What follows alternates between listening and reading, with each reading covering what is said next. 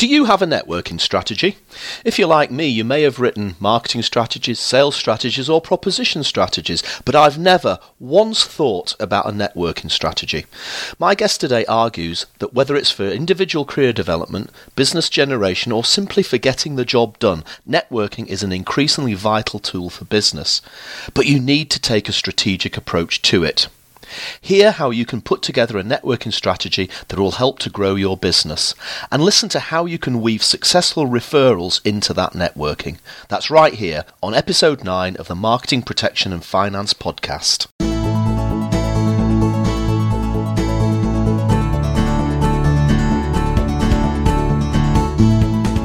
Hi, it's Roger Edwards here, and welcome to the Empath podcast.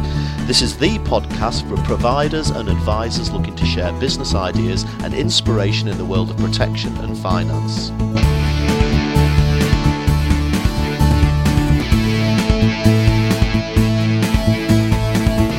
You can find the notes that go with the show at rogeredwards.co.uk/empath. In the meantime, let's get on with the show and prepare to be inspired.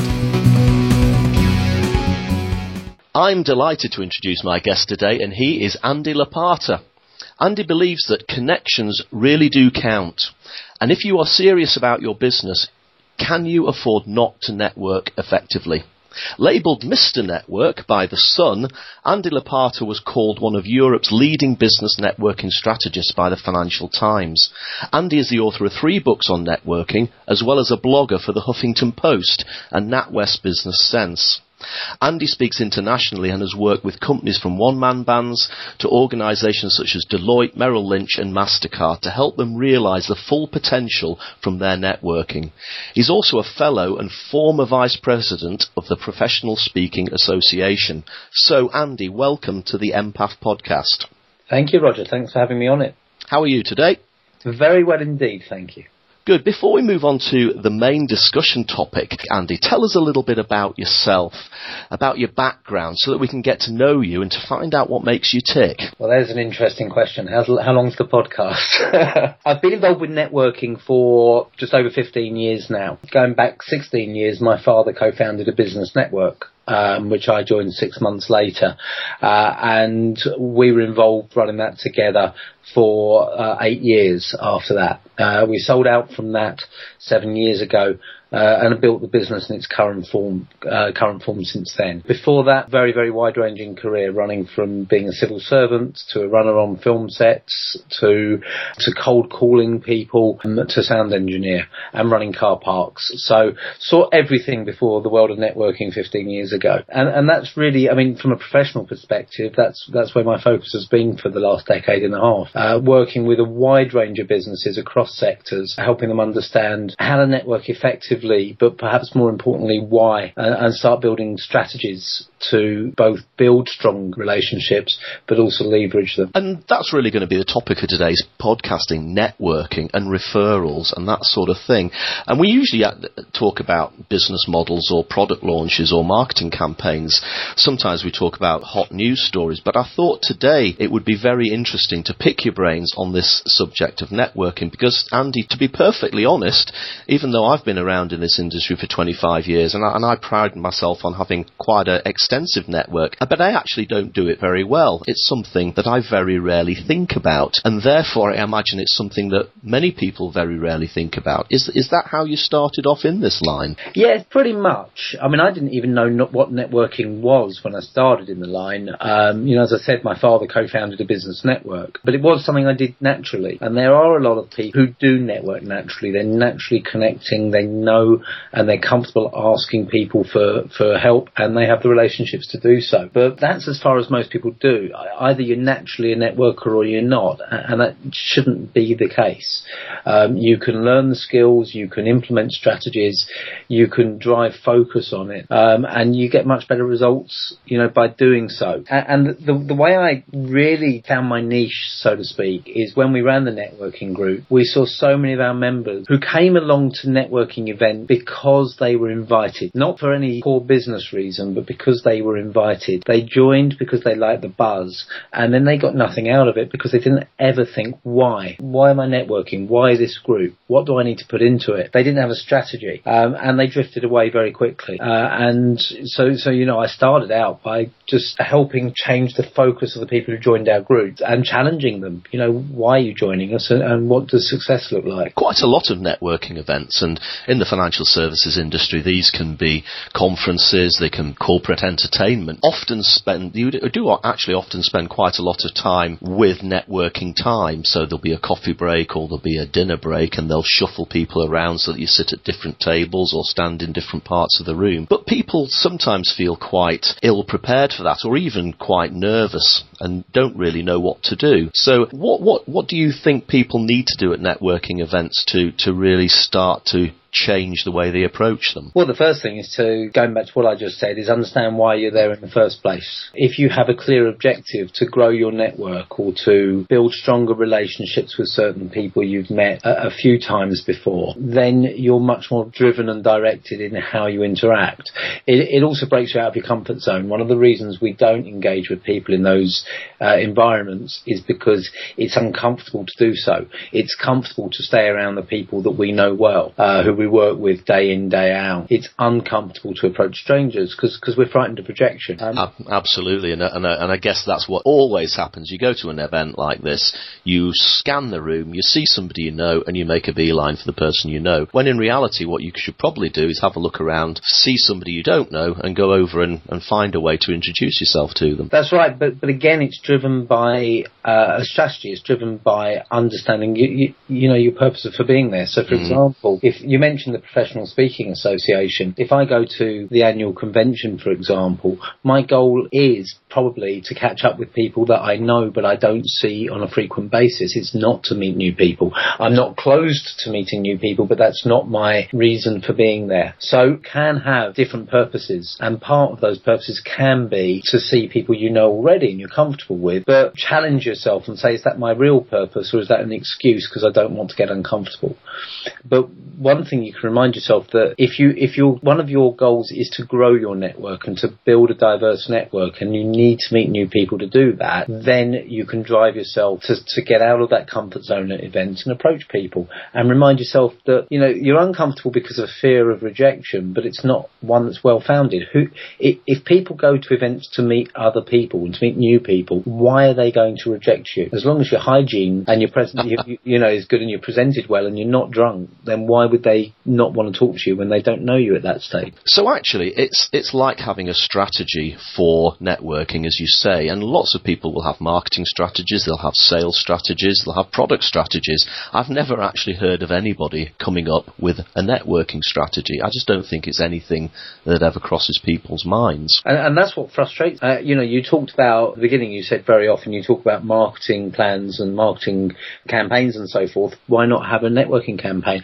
And when people do, it tends to be very shallow and very ill-considered. The conversation will be something like, we need more referrals. What are we going to do? Well, let's go out and ask our clients for referrals, and we'll offer them X% or X amount. And that's it. There's no more thought than that. And networking effectively and referral strategies are much more subtle than that, and much more based on individuals and personal relationships, and can't be just a whitewash. You have to work at it, and that scares people off because we've got enough on our plate without worrying about working on our networking. And a lot of the people who are listening to the Empath podcast will be financial advisors, and financial advisors need referrals. So what sort of advice would you give to financial advisors to put together a strategy for networking and for getting referrals that takes it a little bit beyond that basic level that you described before? I would start by saying throw out of the window everything you're doing at the moment, if you're like most financial advisors. And that may sound harsh, but most of the strategies, if you could call them that, used by financial advisors that I've spoken with and worked with in the past tend to be lazy, they tend to be poorly timed, and they tend to be ineffective. So to give you some examples of that, there's the natural belief that it's not, and none of these are exclusive to financial advisors, but they are common to financial advisors. There's a commonly held belief that if you do a good job, people will refer you. Not true. If you do a bad job, people will talk about you. If you do a good job, people might say thank you, but they expect a good job. It doesn't give them a story to go and tell lots of people, and it's not the sort of thing we sit down in the pub with our friends and open up conversation with. People tend to be quite protective about their financial success. If you achieve a huge success, then maybe, but your day-to-day work, people aren't going to go around proactively looking to refer you if you just do your job. So forget that approach. There's a throw enough mud at the wall and some of it will stick approach of perhaps putting a footer on the bottom of an email that says our business thrives on referrals. Please bear this in mind and tell people about us, or writing a letter to all your clients saying, we thrive on referrals. Who do you know who might benefit from what we do? If you ask a mass group to do something for you, then it's easy for any individual within that group to ignore the request because it's not targeted to them. It's targeted at the group. So they can think, well, someone else in the group can deal with it. I don't need to. And when you write those letters, when you put that footer on your email, the vast majority, and when I say the vast majority, I mean the vast majority, will ignore it. Almost everyone, if not everyone. I think it's very rare that campaigns like that achieve anywhere close to the potential amount of referrals that actually lie within that network. So that doesn't work. Then the two most common approaches that are used by financial advisors in my experience, number one are the Columbo close, which is when you sit down with a prospect, you spend an hour talking about their challenges, their life, their position, their status, and how you can help them. And at the very end, you throw all that focus on them out of the window and make it about yourself by saying, are you happy with what I've outlined? Do you know anyone else in the same position? Can you give me their name and number? It's appalling timing. That meeting should be all about them, not about you at all. And actually, why should they refer you at that stage? They've only got your word for how good you are at that stage, not experience, not their own experience. It's ineffective. You're asking for leads, not referrals. You're asking for names and numbers you can cold call. You're not asking for solid introductions to people who'll then be expecting your call and wanting to hear from you. And it's ineffective. And it's lazy. You're asking those prospects to do more for you than you're willing to do for yourself. You're saying to them, anyone else you know? You're not painting the picture for them. You're not filtering that huge network they have. You're just asking them to do all the work, all the thinking, all the filtering. And I don't think you should do that. And then finally, there's what I call the holy quadruplicate. And that's the use of intermediaries. And the holy quadruplicate is made up of financial advisors, bankers, accountants, and solicitors. And if you ask any of them, where do most of your referrals come from? They'll answer the other three. But when you really dig, what I've found is that most of them complain about the other three. They all say, I'm giving loads of referrals, but I'm getting nothing back. I don't know where all these referrals are going to, by the way, because all four groups say the same thing. But the fact is that most people will speak to potential intermediaries. They'll shake hands on an agreement, but they don't nurture the relationship. They don't stay in touch. They don't keep talking to each other, keep supporting each other, look out for each other, and monitor that agreement. Unless it's a transactional relationship with an intermediary, it tends to die away. So that's the approach that's got the most potential, but at the moment still reaps a very low reward compared to what it could do. So we've thrown all of these old-fashioned methods away. Yeah. What do we do to make it work properly? I believe that you will get far greater results from focusing on 10 key people in your network who could refer you. I call them your champions. 10 key champions, and looking at them each individually than you would from approaching en masse 1,000 of your contacts. I think you can get far greater results from 10 people than 1,000 if you approach them individually. So the approach that I take, I call it the referral book approach, is based on knowing who your champions are, looking at each of them individually, and knowing when the time is right to ask for referrals and what referrals to ask for. And I should say at that point, they're not necessarily 10 clients or 10 intermediaries. I look at your network as a whole. I think we ignore a huge swathe of our network who would be happy to refer us, far happier than our clients to refer us. And we ignore them, and we only focus on our clients who don't have a vested interest in referring us. Our clients don't want us having lots and lots of business.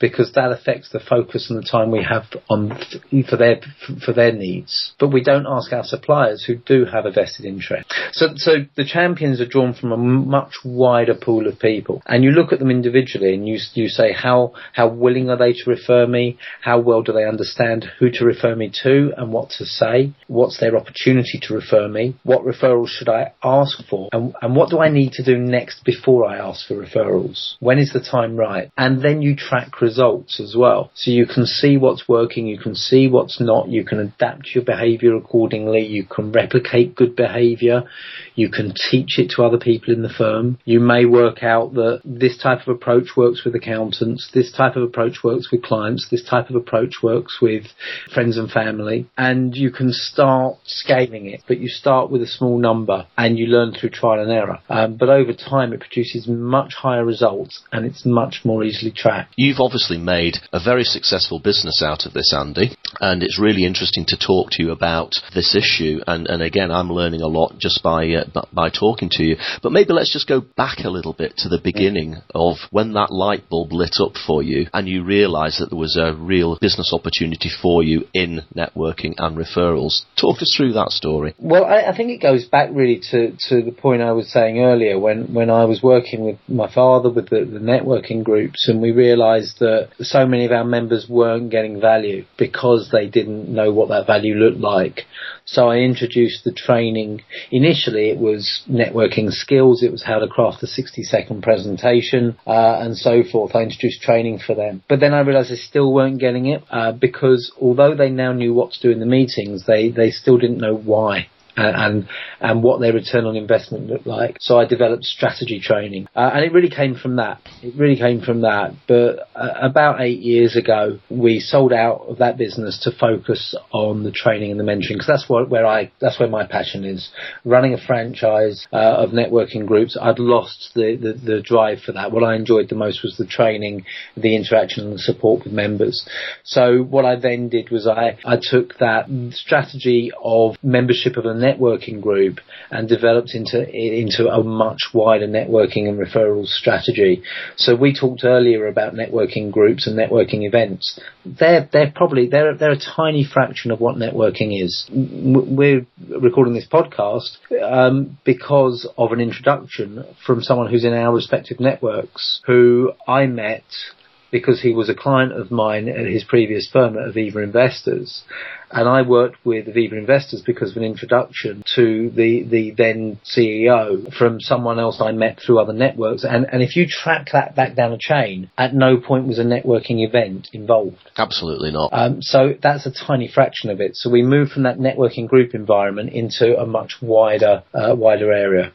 And what challenges did you face getting your initiative off the ground? How did you overcome them to make it work? Because I guess because this isn't something that people think about, you probably had to push your ideas a lot harder to get people to notice.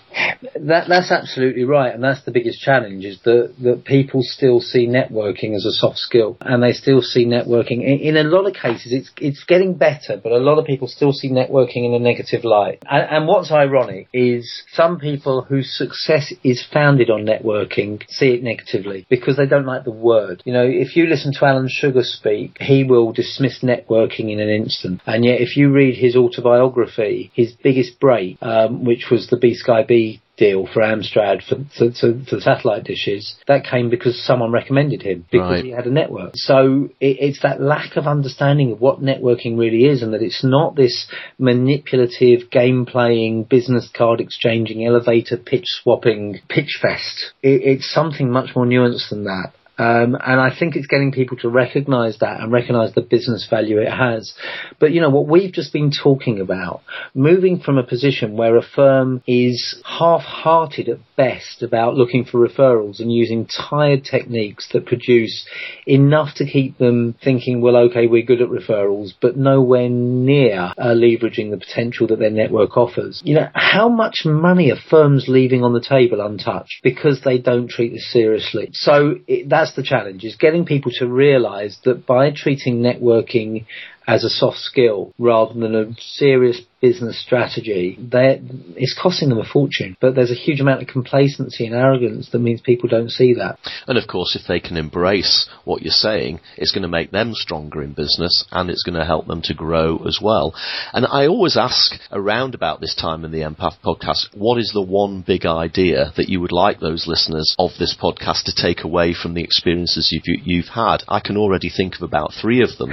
You mentioned before the 60-second presentation. That sounds a little bit like an elevator pitch to me, but I'd quite like to explore that as well. But what are the big ticket ideas that people really need to take away from this chat?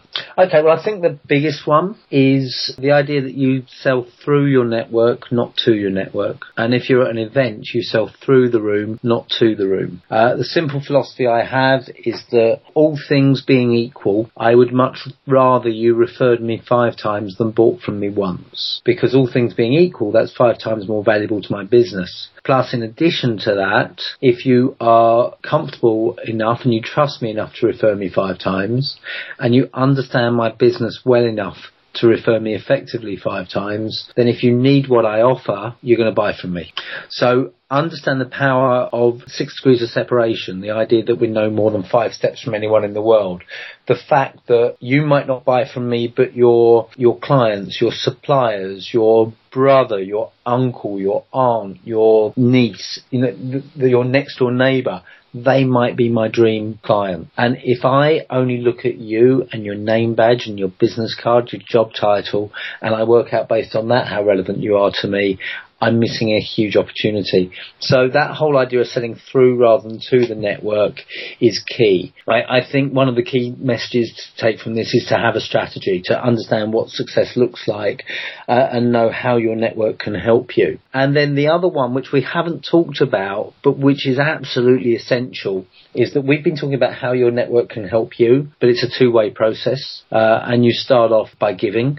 Stephen Covey in the 7 Habits of Highly Effective People talks about emotional bank accounts, and he makes the point that you can't just walk into a bank and say, I want to withdraw some money if you haven't deposited anything there in the first place. And relationships are very much the same. You have to deposit first. So you need to be looking to help your network first, working out what referrals you can give them, what advice, what support, what introductions that you can give them of value, and other ways you can support them. And the more you do that, the more you'll be depositing in that emotional bank account. That doesn't turn it into a quid pro quo. You don't demand it back, but you know that if you need their help, you're in a position where they'll be perfectly happy for you to ask them. And going back to the 60-second presentation, I'm quite interested in that, partly because I'm a marketeer. It's been my job for many years to try and get a lot of information over quite succinctly and quickly. And of course, in the modern world now, we have social media, and again, another of the big challenges is, can you put yourself across in 140 characters on Twitter? Yeah. What are the most important things about that elevator pitch, that 60-second presentation, the first impressions counts idea? Let me split it into two types of 60-second presentation or elevator pitch.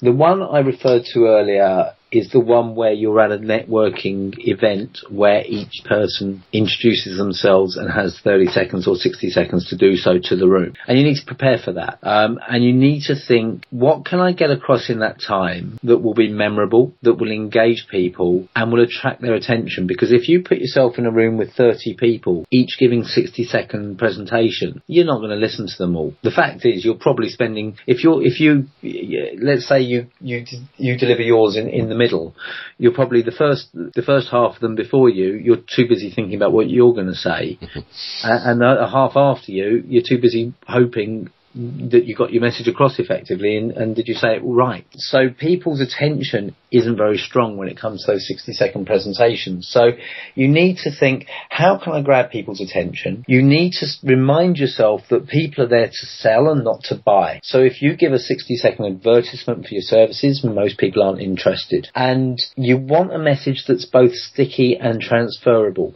that people can remember and repeat accurately. So I would look for something that maybe gives some advice or a story or something that could have gone wrong and you rescued, or something from your week, but something that's going to be memorable and stand out from the rest.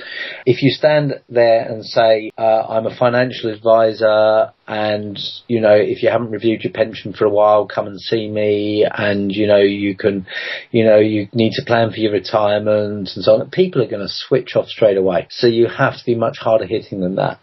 So that's the first type. The other type that's the more commonly assumed definition of the term elevator pitch is what takes place in the networking dance. And the networking dance at a networking event is when two people meet and one, after introducing themselves, one asks the other, what do you do? Which is the networking equivalent of, do you come here often? Immediately they're not interested. It's an icebreaker. And you reply with your 30 to 60 second, beautifully prepared, carefully rehearsed elevator pitch. And they're not interested. Let's be honest about this. They haven't asked because they really want to know what you do.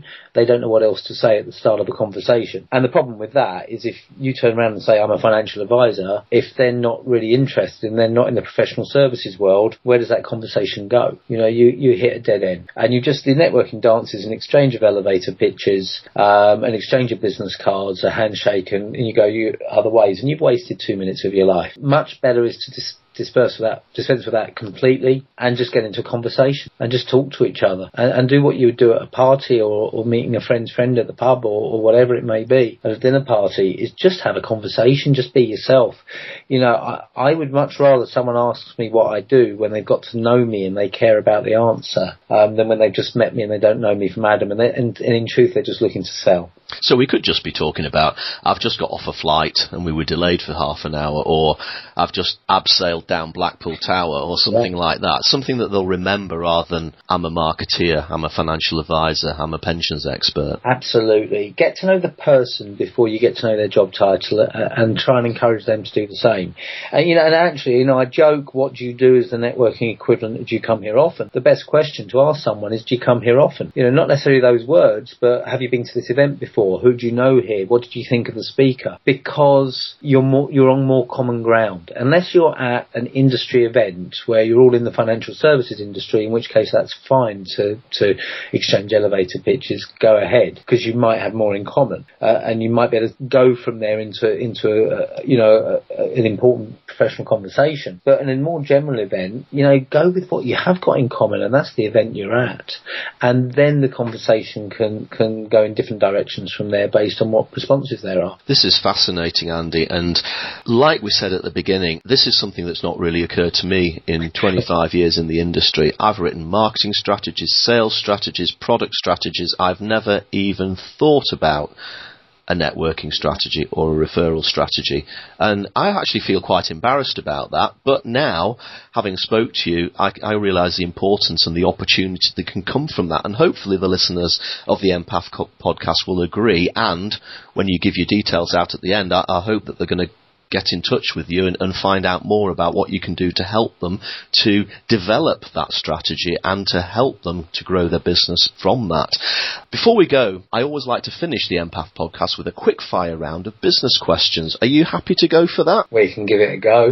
Okay. It's a financial services industry question. Yeah. If there was one thing you'd change about the financial services industry, if somebody gave you that great big proverbial magic wand, what would you change, Andy? That's a very interesting question, and I'm coming at it from a very different angle, because although I have a number of clients in the financial services industry, obviously I'm speaking as an outsider, if you like, and I've been saying all that to buy myself some time to think of the answer, and I would go with much more focus on relationships. I think that across the financial services industry, lip service is paid to relationships. It's a numbers game. Much more focus on supporting clients and much greater depth of support and consideration for them, rather than purely being product sales. And I think that the move to fee paying will encourage that and will have encouraged that. But my sense is that it's been far too transactional in the past and almost production line based. What's the one business model, product campaign or advertising campaign that's caught your attention in the last year? Tell us what it was and what you liked about it and what you learned from it. Wow, you're really putting me on the spot with these questions, aren't you?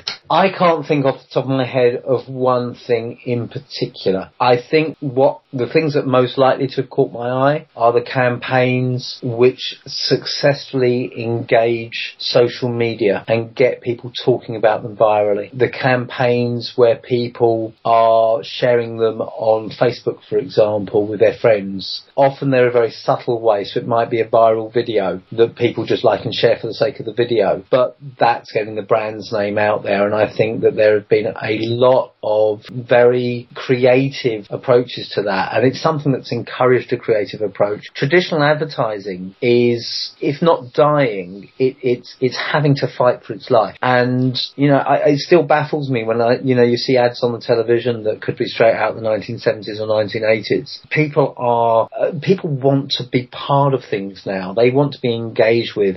We've moved much more to a world where our clients want a say, and our prospects want a say as well. And the companies that have really grasped that and understand that, they're the ones that I admire and I like to keep an eye on.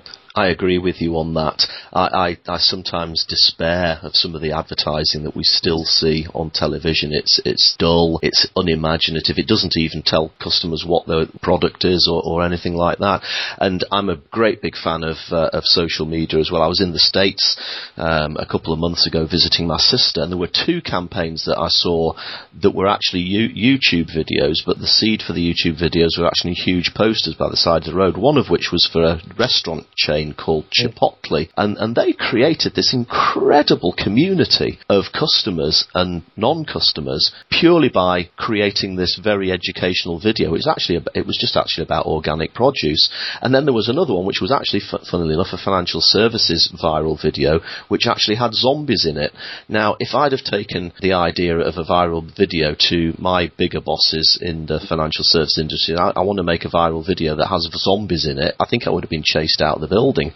But this was a very successful campaign with massive hit rates on YouTube and at least a 15% increase in take-up for that particular product range. And we were introduced by Simon Ryan, who I believe you've had as a guest on the podcast. Indeed, yes. And Simon's got his business, Social Advisors, where he's creating social media content for financial advisors, and that, being able to really embrace social media in that way and not just say, hi, remember us, have you checked your pension lately, or, have you, reevaluated things, when was your last appointment, it is key. And coming up with a diversity of content, a range of content, being a curator of content and saying you might find this interesting, that's what you want to see companies do. And whether it's zombie videos or whether it's just saying, here's some useful information we think might help you, and it might not actually be anything to do with financial services, but we just found this really interesting. I think that's what clients want more and more. Absolutely. And finally, Andy, what's the best business book that you've ever read? Tell us why you like it so much and what you took from it. Right, there are a number of books I constantly recommend, so let me give you 3 of the best on networking, other than my own, of course. The first one is a book called Made to Stick by Chip and Dan Heath. Fantastic book on making your message sticky. And it's a really, what I like about engaging business books are that they're full of stories as examples, and you would expect a book on messages and getting your message right to be engaging, and this really does fit that criteria. The second one most people will have heard of, called The Tipping Point by Malcolm Gladwell. Indeed, yes. Absolutely fantastic book. It really gets to the heart of what makes networks tick, and Malcolm Gladwell is an exceptional author and very good journalist as well. And then the third one, an absolute Bible on networking, and it's interesting actually. I had one meeting yesterday with someone I'm mentoring, and she showed me she had this book in her handbag after I'd recommended it a couple of weeks before, and then I had another meeting later in the day where someone recommended the book to me, and that's Never Eat Alone by Keith Ferrazzi. which is an excellent book, highly recommended. I'm also reading a fascinating book at the moment, which is called Not Knowing. It's just come out by Stephen D'Souza, and it's all about how actually sometimes it's important not to know, and how certainty and knowledge can be a danger. And it's about living on the edge of certainty and how you respond to that point where you don't quite know the answers, and where you let that take you. I'm halfway through it at the moment, and it's a fascinating book.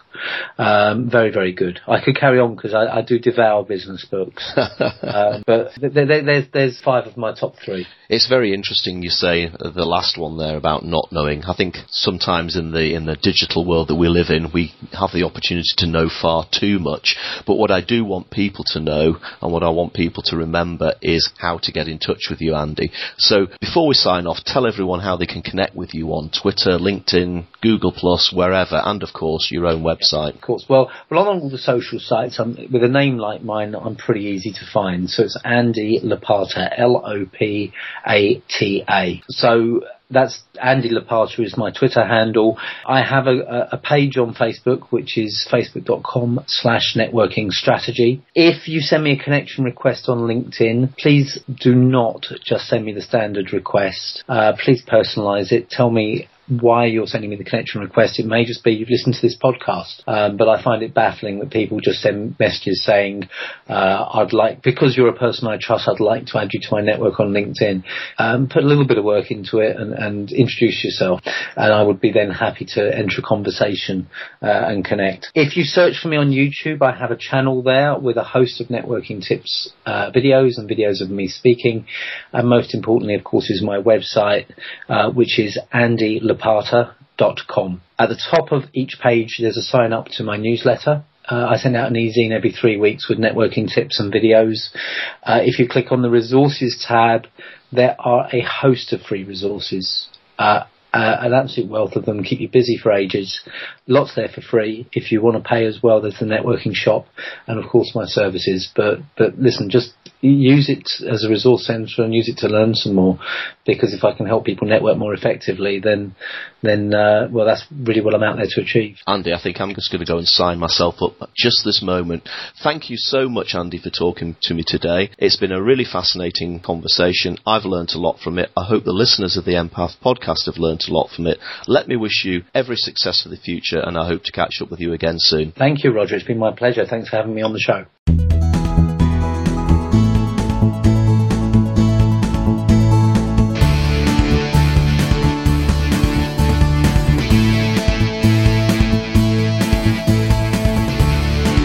Thanks for listening to the Marketing, Protection and Finance podcast, also known as the Empath podcast. Do please look at the show notes at rogeredwards.co.uk/empath for links to the apps and books and topics we discussed. If you enjoyed the show, I'd be grateful if you would leave a review on iTunes. Simply visit rogeredwards.co.uk/iTunes and leave a comment. If you are a provider, advisor or journalist and you have a product, campaign or business model that you want to talk about, do please get in touch. I'd be delighted to have you as a guest on the Empath podcast. And before we go, just to remind you that nothing that my guests and I talked about on the show is intended to be financial advice of any kind. It's just our thoughts and opinions, okay?